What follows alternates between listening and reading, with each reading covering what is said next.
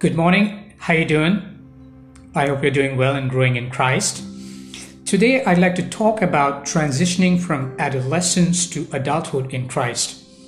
A lot of us are still like a child in Christ. Although Jesus said, unless you change and become like little children, you will never enter the kingdom of heaven. But after you have accepted our Lord Jesus, you just cannot remain a child emotionally, mentally, and also spiritually.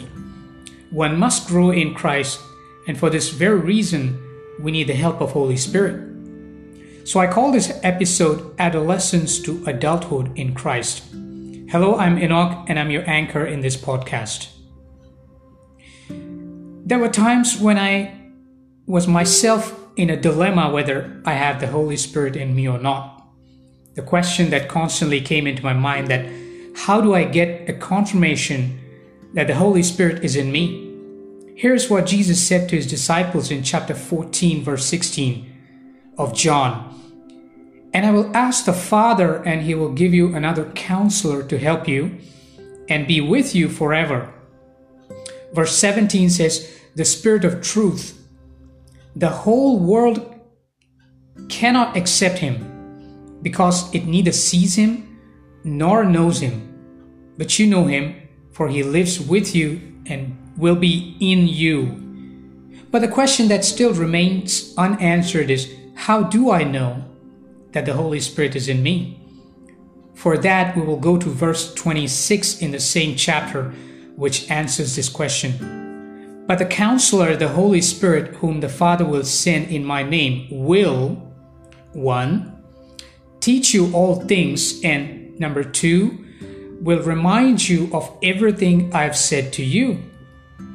So during a situation, if you are unable to recall any words said by our Lord from the Bible, or even recall any scripture, it means that you do not have the Holy Spirit.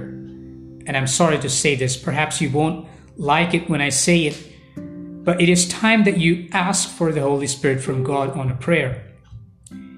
If you, then though you are evil, know how to give good gifts to your children, how much more will your Father in heaven give good gifts to those who ask him? Matthew chapter 7 verse 11. Having filled with Holy Spirit is a gift from God, and Holy Spirit can save your life in many ways because he's called a counselor or an advocate. He will not come to baby you or to cry along when you're in distress, but he will come to strengthen you, to tell you that you need to stand up on your feet, my child. You see, when someone, perhaps your friend, is crying with you on a situation that you're in, or trying to comfort you, it is not called strengthening. It means he or she is just crying with you, but he or she does not have the solution for that problem, nor that friend can strengthen you. But since the Holy Spirit is also a counselor, so he comes to counsel you on a complex matter that you face in your life. And of course, you will face it for sure. And to advocate you on making the right decision. That's what the job of the Holy Spirit is. Don't go to a friend or call a helpline when you're in a trouble. Just ask Holy Spirit and He will guide you because He lives in you. Behold, I stand at the door and knock. If anyone hears my voice and opens the door, I will come into him and eat with him and he with me. You see, He's interested to come into your heart. The door here represents your heart. He's asking to open the door for him. Look what King David did in 2 Samuel chapter 2 verse 1.